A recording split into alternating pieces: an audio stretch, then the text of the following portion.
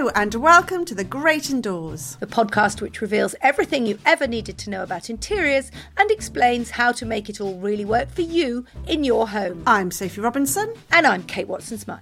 And today we are going to share some industry secrets, some clever design hacks to help make your room design look more expensive than it is. Yeah, it's time for us to share our little black book of trade secrets with you. So get a piece of paper and a pen and make sure you don't miss a minute of the show because we are ready to save you hundreds, if not thousands of pounds. This week, my main topic of conversation centres around a trade secret I've recently discovered, so we might as well get straight to it.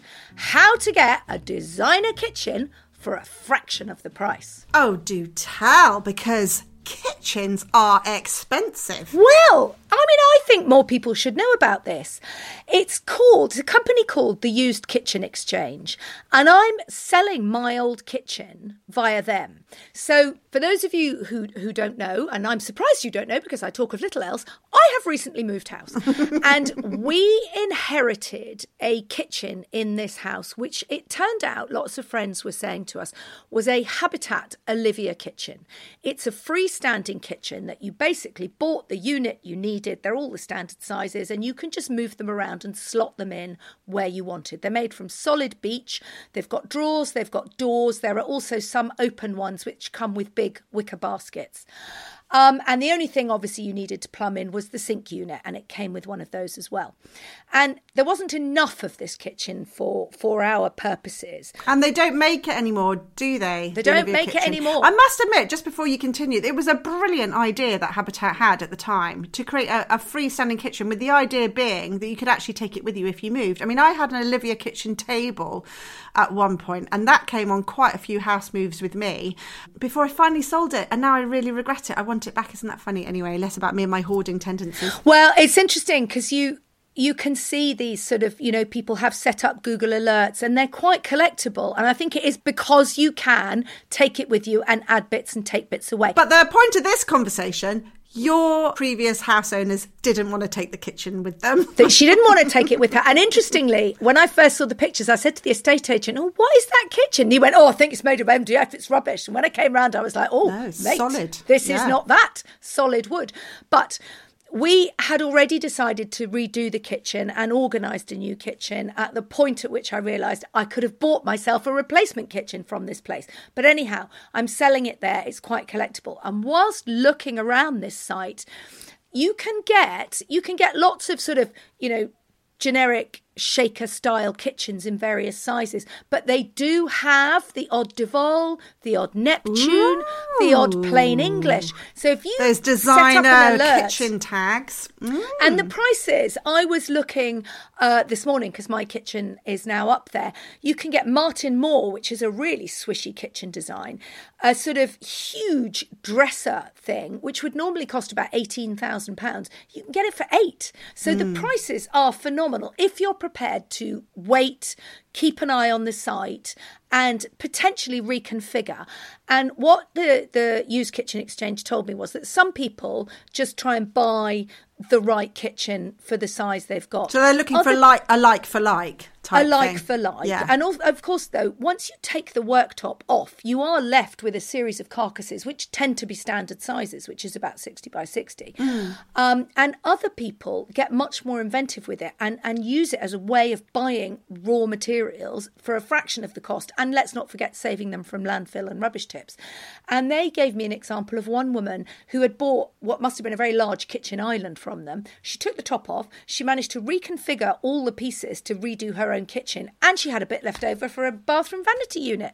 Genius. Bingo! That is brilliant, because we're thinking of changing up our kitchen. Oh, well, I feel we've had this conversation before. Oh my God, it's the oldest. Am I investing in this conversation, or are we actually doing it? Don't invest in it yet. But one day I will have my dream kitchen down the south end, the garden end of the house. But yeah, it does pain me a bit that I have a perfectly good kitchen. It's just in the wrong part of the house, and I'm not sure how well it will travel. But I could think about putting it on there. So not only is it a place to save on a designer kitchen. It's also a place to earn a bit of money on your unwanted kitchen, which is what you're doing essentially, isn't it? Yeah. And it's all in, they dismantle it. I think you have to dismantle gas appliances and sinks and things, but they will take it away. They take photographs of it. And I was a bit worried about my photographs because obviously by the time we decided that selling it was the right thing to do, we were already deep in building site. Yeah. But what they've said is, obviously, a lot of people buying kitchens in this way are already attuned to the fact that they're not buying it from a fancy showroom. So, it's different.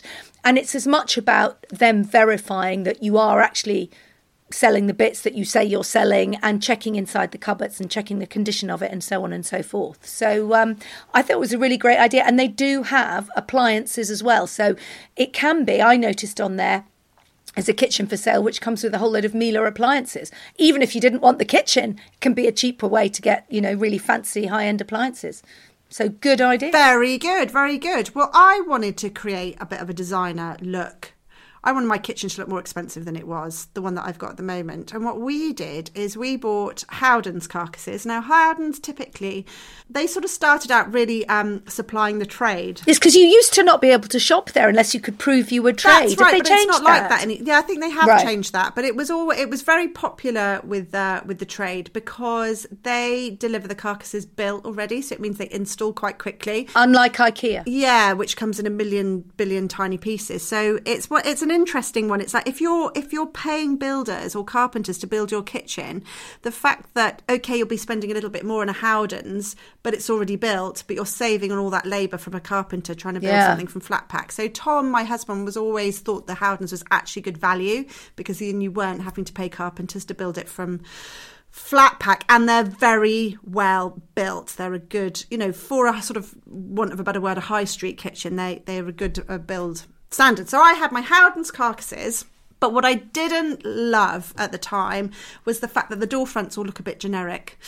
You don't get a lot of choice, although I think Howdens are bringing out some new colours. I got a little press release, so watch that space with Howdens. But at the time I did my kitchen, it was all a bit grey and beige, I'm going to be frank. So I bought the cheapest kitchen, which just had, you can't buy carcasses only. So I just bought the cheapest door fronts and then got my carpenter to make the door fronts out of MDF, and I designed a little tongue and groove design which he routed out quite simply, and then I could paint them in a choice of my colour.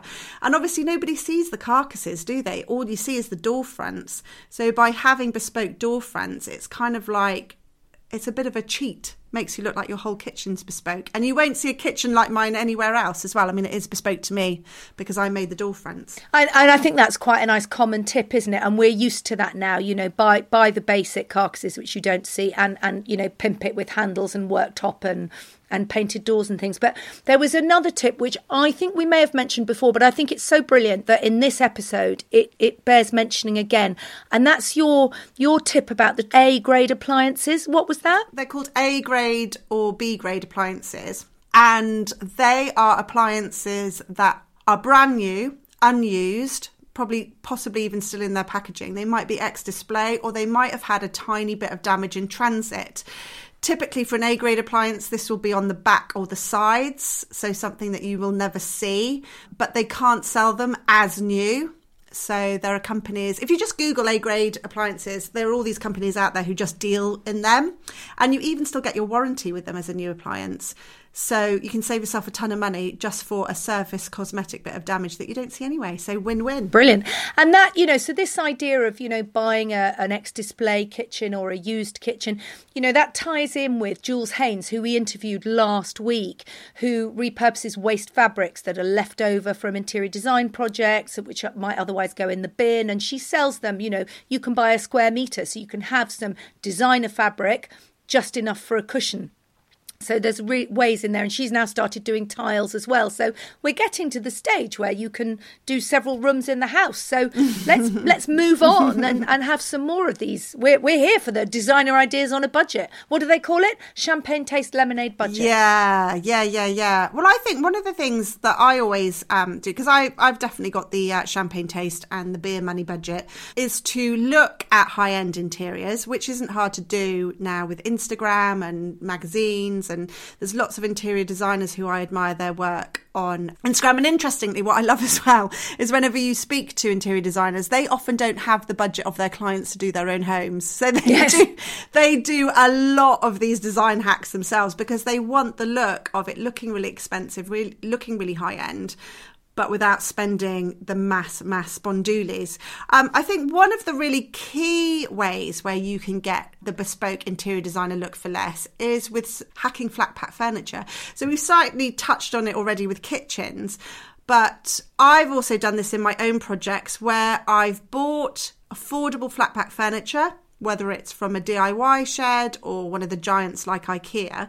So it's typically laminate chipboard furniture. This could be for dressing rooms, it could be for dressing tables, it could be for kitchen vanity units, but then I faked it with the cladding. So, for example, if you've got even like bookcases or wardrobes is a great example. If you've got lots of flat pack carcasses that you bolt together, just by adding mouldings and trims to fill in the gap so it looks like it's made to measure. You know, like if you have a run of units, I've got it here in my office, I've got a run of flat pack units and then there was like an inch gap at the end because it was flat pack, not made to measure. Well, I just got the carpenter to infill that gap so now it looks made to measure. I mean, there's whole Instagram accounts and websites dedicated to the sort of IKEA packs wardrobe hack, isn't there? So do have a look at those because I never fail to be astonished by the inventiveness and cleverness of people who can do this.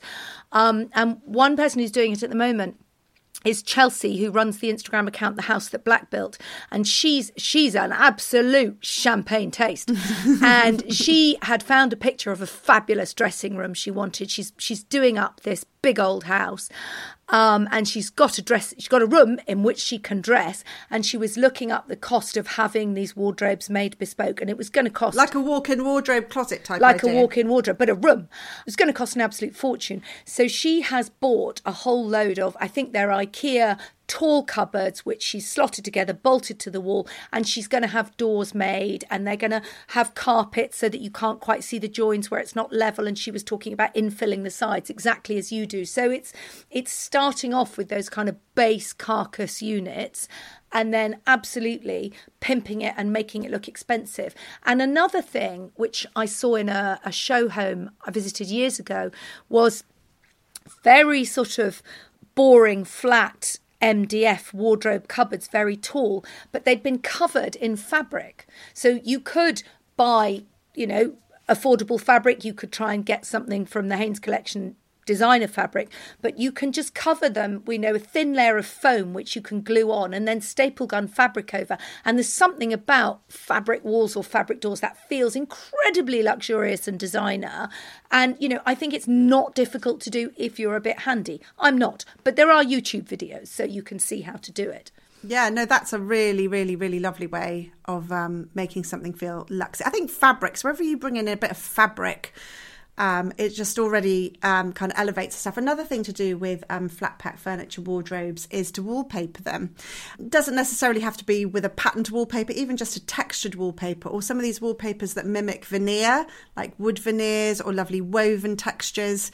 Again, these are the sorts of things that high-end interior designers are doing with their bespoke joinery all the time. And it's just nicking that idea, but rather than getting a carpenter to build you something from scratch, you're just adding that finish to a bog standard flat pack wardrobe, and to the eye no one can tell the difference. Absolutely. And also while you're on the flat pack furniture, again, don't forget to paint the inside in a fabulous colour. You might only see it when only you open it, but that it brings a sense of luxe and fabulous to it. So wallpaper the inside of a cupboard or paint the inside of a cupboard, but, try and cover up that sort of plain MDF flat pack furniture look in the middle, and that will make the whole thing, it will elevate the whole thing. Yeah, in fact, actually, on the subject of textures, we talked a little bit about lighting and amazing sort of textured woven fabrics and things. One of the things I think you can elevate any interior is by introducing some of these luxe materials. So I think if you can bring an element of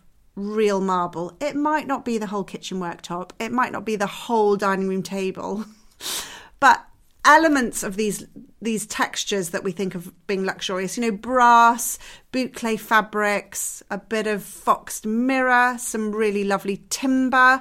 I just think sometimes we do a lot on the look, but actually the touch and the feel of materials can really elevate an interior. The problem is they're expensive. So my question to you, Kate, is, can you fake it? Can you do a faux marble finish?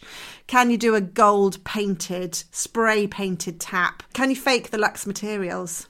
It's a difficult one, this, because, you know, obviously the luxe materials are very expensive and often you can't afford it. My temptation, and I'm not saying this is the right way, but my instinct is that either have a little bit of the real thing or don't do it. You know, I think it's great to look at a worktop that looks like it's marble, but then if you're in it and you touch it and it's plastic, for me, that's a disappointment. I would rather have a wooden worktop, which is, I think, the cheapest kitchen worktop you can have. A laminate worktop is your cheapest. Your cheapest. But my mother had a wooden worktop years ago, and her dream, which she eventually did, was she had a piece of marble sort of inset into the wooden worktop, which was for rolling pastry, because it's good to roll pastry on cold or something. But the point was, she just had a small bit that was, you know, like a foot square.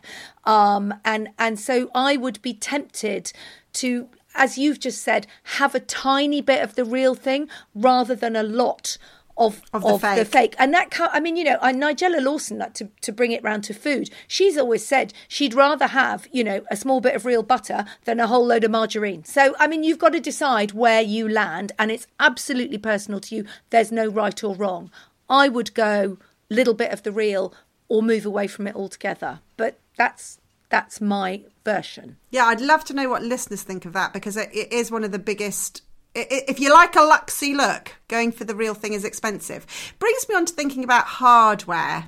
So door handles and light switches. Now, this is another thing where a lot of interior designers say don't scrimp on the hardware and the light switches. This is where you should spend a bit of money, because, you know, you can feel, you know, this is the touch switch, you can feel them. However, I remember when we did a house tour at Skye McAlpine's house, she had the very, very, very well-to-do interior designer Ben Pentreath design her house, and he said, no, love, keep your plastic light switches, because I've got some designer wallpaper I want you to have instead. And so his advice was like, don't blow your budget on light switches. So, Kate, where do you land on plastic light switches? Well, I mean, I like something, as you say, the touch point I think is very important. But I think you're getting too into the detail now. I want to come back to the bigger picture. And, you know, where we started was sort of getting that designer look for less. And there's another really great way you can do it with paint.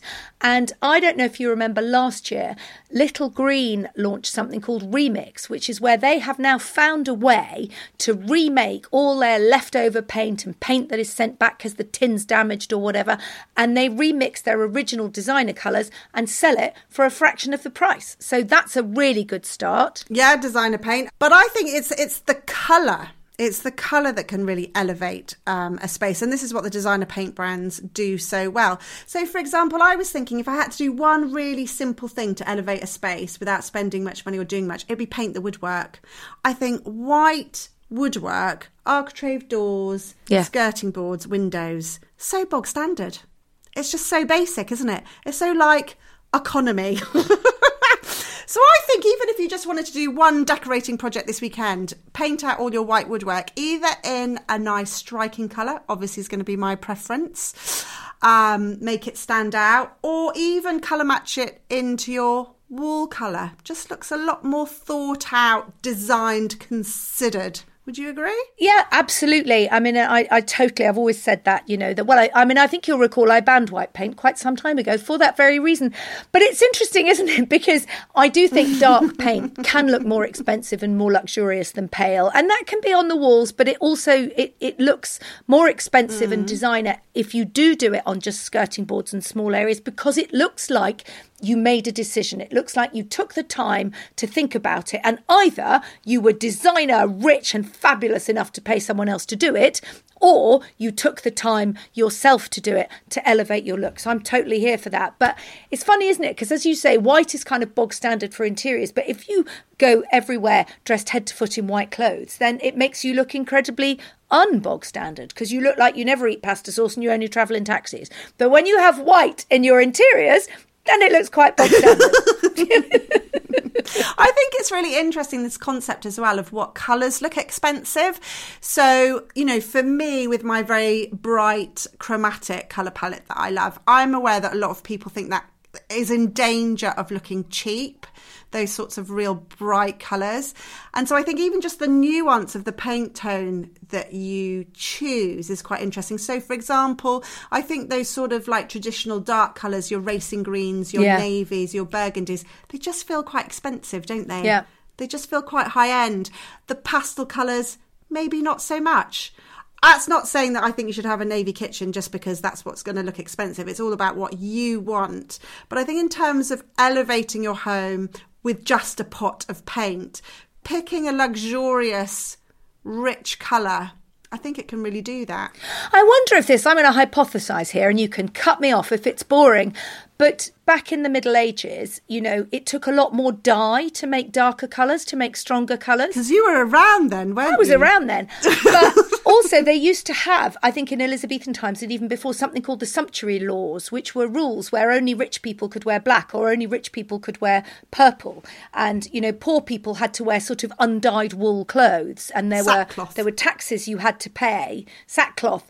There were taxes you had to pay for wearing the more elevated colours. And I just wonder if that's something that's kind of reached on down through history, that those dark colours, you know, we feel are more expensive. I don't know. But you're right. Dark colours feel it. I think there's a lot of high-end interior designers peddling a lot of beige and sack brown that would probably disagree with you. Yeah, let's move on before we get into trouble. But talking of the sort of the architectural features, so paint, sticking with walls, you know, wallpaper can be expensive. It can be time consuming. You need a lot of it, particularly if you've got to pattern match. But I've noticed something that's coming back around now is wallpaper borders. So that's just a sort of patterned border that, for the sake of argument, I'm going to say it's about 10 centimetres wide. I'm sure it varies. But Susie Atkinson's doing them, and you can put it round a door and paint the rest of the room. Salverson and Graham are doing them. And it just adds a bit of, you can put it around the top of the room if you don't have coving or panelling or cornicing. And that's got to be a much cheaper way to get, again, that sort of thought out designer look, for not having to buy whole rolls and do whole rooms. You just do a little bit of it. Well, it's all in the execution. So for anyone who was old enough, as I'm sure Kate Clearly and I I'm not. We are, to remember Borders first time round, they sort of like hovered around the kind of picture rail height, didn't they, around a room. It's a very Laura Ashley thing to do. And we have not seen them since the 1980s, have we? They have been banished from interior design altogether. And you're right, Kate, they are making a comeback, and I am seeing them used in different ways. So, for example, around the top of skirting boards, you already mentioned, around door architraves, around windows to create a frame. It's quite interesting to see how interior designers are bringing them back. I think it's because we're loving everything 1980s interiors at the moment, so it's no surprise to me that they're coming back with all the frills and swaggage that we're seeing entering back on the scene. I was at a dinner recently with the acclaimed interior designer Henry Prideaux, and he shared a brilliant little interior design hack, which is sort of along this line, but rather than a paper border, using a ribbon. So, you know, not like satin ribbon, that lovely, is it called? Grosgrain ribbon, that's the one. And he says he just simply glues it to the wall. And again, he does this above the skirting board and around the doors, or he's made a frame above a headboard in Grosgrain ribbon. Interesting. Say if the wall's painted navy, he'll pick a nice like soft grey or a white ribbon so it really pops out. And he says for the price of a roll of ribbon, it looks really elevated. That's very clever. Now yes, I like that. But it's interesting because I was going to mention this idea of kind of trim, or if you're going to go with Henry Prideaux, I'm going to go with passementerie, which is basically bits of trim and fringing and pom-poms and beading. And that's another way to really elevate your interiors. So there's various, I think in London there's Vivi Rouleau, there's Samuel & Sons is online. I think you bought some pom-poms from them. I mean, none of these suppliers are in the budget category, I hasten to add, Kate. They're not in the budget category, but If you've bought a high street plain linen cushion for not very much money, I should say cushion cover, you could probably get away with, 1 metre, 2 metres of some pom-poms or some fringe. You can stitch that to the edge of your high street affordable cushion and suddenly it's bespoke, it looks elevated. You've turned it into something new for a fraction of what it would cost to buy a designer cushion where those fabrics can cost hundreds of pounds a metre. So that idea to put your ribbon on your walls, but put it on your cushions. Or the curtains. I think that was my idea with your bedroom curtains. A pom-pom trim on a leading edge of a curtain looks great. Yeah. And I've bought, actually, and I haven't done it yet. I say I'm not very handy. I'm not too bad with a sewing machine as long as it's straight lines. And I've made for this house a whole load of cafe curtains, which are curtains that go halfway across the window out of some leftover linen. And I'm looking at window dressings for my sitting room and curtains are so expensive. So I have bought, and I now, remains to be seen if I can pull it off or not, a couple of just quite plain linen curtains, which I will have as dress curtains. And I'm exactly thinking of looking at some fringing or some trim or some pom-poms to sew down the leading edge to elevate what is just a very standard linen curtain and sort of bring that more expensive designer look into my sitting room. Well, I think the key here, it's all about creating curtains that feel generous. And one of my issues with a lot of ready-made curtains that you can buy, while they're very, very affordable, so they're very appealing, is they don't always have the width to feel generous. So if I can encourage people to maybe buy 2 sets of ready-made curtains and sew them together, so you have lots and lots and lots of fabric, that's a really great sign. I mean, I remember Daniel Hopwood, who I used to do some telework with back in the day, very high-end interior designer based in London.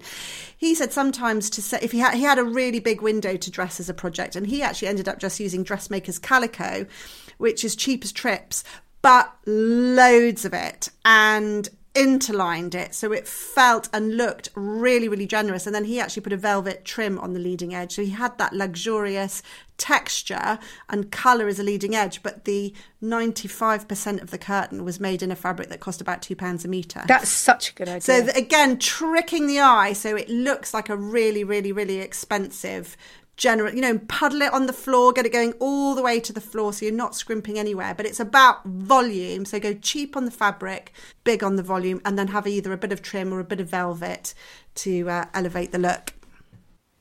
I saw something which I thought was really clever the other day, actually. It was just a photograph, so I'm kind of presupposing this is what it was. And if it wasn't exactly this, then I think this is quite a good idea. But it was a room where effectively it looked like they had some just bog standard roller blinds in this very beautiful, sumptuous living room. So, and normally, if you were having blinds in a sitting room or a bedroom, you'd want Roman blinds because they're a bit more luxy. They're much, much more expensive. They're much harder to make. It's all a much more complicated thing. Roller blinds, you can buy them plain. They tend to be quite cheap. And they're quite often in just kind of standard black or white. But this room had some really dark green roller blinds, which in the photograph I saw had been sort of left about covering the top third of the window. And then over the top of that, they had fixed a sort of pelmet which looked like a fringed shawl hanging down. And what that did was cover the sort of roller blind mechanic boring bit. And because the roller blind was dark green and the fringed shawl hanging down was a dark green sort of pattern with black fringing, the whole thing, you suddenly thought, gosh, what is this expensive sorcery? I bet I can't afford it. And then you thought, hang on a minute, that's a shawl and a roller blind. That's quite clever. And of course, you can pull the blind down at night, leave the shawl hanging, you've covered your windows, and in the daytime, you've got that kind of double effect and leaving the light up. So had I not just spent 3 weekends making cafe curtains for my sitting room, I might have gone down that route. But it's too late now because I've done cafe curtains. So I'm going to need full-length curtains at the sides. But I thought it was a good idea. So you're talking about a glorified pelmet, is what you're talking about there, isn't it? It's a glorified pelmet. Really zhuzhy pelmet, hiding. Yeah, I mean, totally. I put roller blinds up in our bedroom when we moved in, just blackout blinds, and they are cheap as they are the cheapest form. And as I said, you can get voile ones, you can get blackout ones. Actually, Kate, they come in a whole kaleidoscope of colour, so you can pick a colour that sits in with your scheme. It's just that when they're on their own, they look really mean. Yeah. They exactly that. They look mean. So a bit of money with a bit of designer fabric for a pelmet or an antique shawl, if that's what you've got. I think that's a genius idea. Well, and also, actually, I was on site for some projects I'd done recently, and the curtain designer or supplier came back round to check something out. And he said, I was telling him about this idea, and he said that he'd just been to an antique market and bought a whole load of antique shawls, like your granny shawls, and he was going to do exactly that. So you could buy fabric that you could drape, or you can just go and see what you can buy on the vintage front. Absolutely love that idea. Other ideas for curtains, because it is a really expensive area, is getting curtain clips and clipping a piece of fabric up to the window. That's something I've done a lot in the past. And you can do that for cafe curtains too. Yeah. To save you sewing. Instead of sewing, if it works. But I think it's really nice if you get like a really fabulous bit of fabric. So, you know, I mean, I've seen people do it sort of like linen sheets, if that's your kind of like boho minimalist vibe. But, you know, what about like a really fabulous bed throw or a Suzani throw, something heavily embroidered? You know, again, you might pick it up from a vintage shop, or you could just get a really lovely bed throw that's not too heavy online and clip it up as a curtain, and you haven't had to buy any sewing, you haven't had to do any interlining. It's quick and instant. But you I think because of the curtain clip idea, it works if it is a blanket or a bed throw or something, because it's like a piece in its own right. I think that looks really good. And I think with the linen curtains, if they're not thick enough, because I did wonder when I was looking for my linen curtains for my sitting room, if actually it would be cheaper to use a bed sheet, because that would be really quite big. I was thinking about your generosity. Now, of course, you can't always get flat sheet. People make a big virtue of selling fitted sheets now, so obviously that won't work. But in my son's room, where I needed a reversible curtain, I bought a linen curtain from La Redoute for one side, and then on the back of it, I've sewn a tablecloth, because they didn't have any patterned linen curtains that I wanted, and I couldn't find a thing. And I just thought, actually, there were no flat sheets. Let's get a massive linen tablecloth. So I've sewn that on. Again, it's all straight lines. But you can get that stuff. I don't know what it's called, but it's an iron-on sticky stuff. So you can do that as well. So just be inventive looking at your materials. And of course, if you buy a tablecloth, the chances are, or it will already be hemmed. So if you don't need to change the size, you're done. All you've got to do is find a way of fixing it, or add ruffle tape, which you can buy anywhere. Sew that on in a straight line. So, yeah. Wonderweb, love a bit of Wonderweb. On the note of tablecloths, I'll just throw this in really quickly because it did go kind of viral on my Instagram over Christmas, I like a patterned tablecloth. Of course I do. They can be eye-wateringly expensive, actually, when you've got the taste I've got. And I've got a really big table. I've got a 3-metre table. So buying fabric by the metre for a tablecloth, I got it off Homescape, which is just one of these sort of like really big online shops that sells everything, and plus the kitchen sink. £7 a metre for my red and white candy striped tablecloth. So I got a 3-metre tablecloth for £27, I think. I bought 3.5 metres. So don't disregard the fact that you can buy... I mean, IKEA is another great one. They do a great stripe for a few pounds. And I think it's like your calico. Stripes you can get away with, you know, cheap. Cheap. Yeah. Mattress ticking stripes. I think florals is harder, but stripes and plains you can get away with. Now, before we move out of our soft furnishings chat, can I just have a little rant about cushions? A rant? It's been a while since you've had a rant. Must be 5 minutes. Well, you know, I'm really passionate about my cushions. and if we're talking about elevating a space to look more expensive than it is, obviously one of the best places to buy cushions is on the high street. And even the supermarkets sell brilliant cushions, H&M, Zara, those kinds of people. You know, you can get a cushion for a tenner, win-win. Oh, but they come with very disappointing pad fillers. Yeah. Which can look very flat and pancake-like within weeks. So... and they just look really sad and limp on the sofa. Or they go hard and flat. Really hard, and then the fabric's not taut. It's all wrinkled and saggy and flaccid. Causes me so much pain. So, dear listeners, please go out and buy yourself a nice, plump, fat cushion pad filler. I'm a particular lover of a feather pad, but I know that there are also some sustainability issues around there, so make sure you're getting sustainable feather cushion pads, please. Ethical down is what we're all about. And get a cushion pad maybe a little bit bigger than the cushion, so that when you stuff it in there, your cushion looks really fat. and lovely. And that will give you a really elevated interior design look on your sofa. And one more thing before we move on, and I'm sure many of you will know, but those that don't, obviously we've all loved the Swedish superstore on the North Circular out of town, IKEA, for sofas and affordable furniture. There is also that company called BEMZ, BEMZ, that make alternative covers for IKEA sofas. So we're all familiar with companies that sell different cupboard doors for IKEA kitchens and so on and so forth.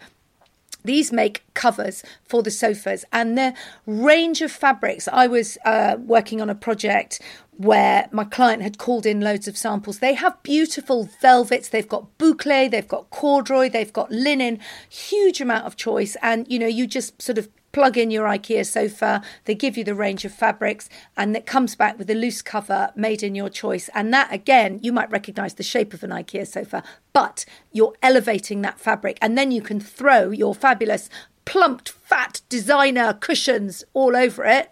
Job's a good one. Lovely, lovely. Right, there's one other area of design I think we should take a little visit to: lighting. Now, I tell you what, the most high-end, beautiful, luxy interior design projects, they spend a lot on their lighting. And so they should. It can be really, really effective. But having a complete rewire, getting the electricians in, then you've got to get the plasterers in after them, then you've got to get the decorators in, expensive. So let's have a little touch on how you can create a high-end look with occasional lighting. Lamps, floor lamps, wall lamps, that kind of thing. Now, one thing I really like to use is wall lights. Now, they've always been a bit of a problem because, you know, you've got to get them, the wires chased in and, you know, as I said, electricians, plasterers, decorators. But there is more and more of these battery-operated wall lights coming on the market all the time. I know Pookie, who are one of my favourite lighting companies, they do them. IKEA have always done them. So you hang them on the wall and they're battery powered. But if you want some little nice reading lights next to the bed or something in the kitchen, for example, that's not going to be on all day, every day, I think it's a really good idea. There's also, I mean, you know, wall lights used to be really difficult to find nice ones. I've chosen plug-in wall lights by my bed. And now you can get the plug-in ones, and people are much more aware of the cables. So you can have a fabric coloured cable. And yes, that's hanging down the wall. But, you know, if you've got, for the sake of argument, a pink room and you have a pink wall light with a deep pink cable running down it, that looks like a design decision. It doesn't look like you couldn't afford to chase out the wall and hide your white plastic cable. So, you know, and I think an electrician will easily change over a cable if you've picked a light that doesn't have a fabulous fabric cable already. And that fabric cable, last time I looked, is about £5 a metre. So it's not hugely expensive and it makes a massive difference. Yeah, like you say, especially if you colour code it in with the rest of your design scheme, so it looks like you thought about it. Another quick switch which can elevate your existing scheme is just switching your lampshades. You know, most high street table lamps come with just that generic white drum shade, or maybe you get a white coulis shade. But they're always white, aren't they? I suppose really to appeal to a bigger market as possible. But swap them for a coloured shade. Game changer. I'm going to say something handy here. There's another real fashion I've noticed. It may just be an Instagram fashion, but it's for painting lampshades. It's that kind of Charleston thing, isn't it? So if you've got a plain white or cream lampshade, you know, you just get your leftover tester pot and a brush and you can paint a wiggly line around the bottom or do some dots. A wiggle or a It's all stripe. about the wiggly line. And then, you know, it's bespoke and you've elevated it. And before you know it, you've got a bit of your pom-pom trim left over from your curtains. You could stick that down the bottom. Oh, there we go. She's off. And then finally, just on style, I mean, we're always banging on about table lamps and floor lights. As many as you can get into a room, I think they add atmosphere. But one little trip for me in terms of elevating the look of a room is a pair of lamps. Always like a pair of lamps. Interesting. Big ones. Well, big ones, small ones, but just have a pair, either side of the sofa, either side of the bed, Yeah. either side of the console table. It's a little interior design twist, I think, that just helps frame a space, elevate a space and make your room look a little bit interior design, darling. And another styling trick I would use is go large. I think it's that, I think magicians call it, I'm reading a book about a magician, and it's called The Art of Misdirection. And it's basically, you know, you're distracting the eye from one thing and sending it in another direction. And so, you know, if you've got an old sofa or a saggy sofa, or you can't afford to replace the sofa, whatever, if you have a pair of big statement lamps at the end, that's what draws the eye. Or a huge piece of artwork above it. A huge piece of artwork. A big plant is always going to look more luxurious and more expensive than a row of tiny little succulent cacti. So, go big and send the eye to the big thing and distract from the thing that you don't want people to look at. Yeah, as I always say, Kate, go big or go home. That's my motto to live by. What if you're at home? Oh. Go big at home. Go big at home. That's your motto. Go big and stay at home. Yeah. So do get in touch to share any of your secret tips of how to get the designer look for less. Sharing is caring, or something like that. And do join us next week, where we hand the mic over to you for our monthly style surgery. But in the meantime, do come and chat on the Great Indoors Podcast Facebook group, or follow us along on Instagram, where I'm Sophie Robinson Interiors and she's Mad About the House. But for now, thanks to producer Sarah Cudden of Feast Collective, and thanks so much to you for listening. And we'll see you in the Great Indoors.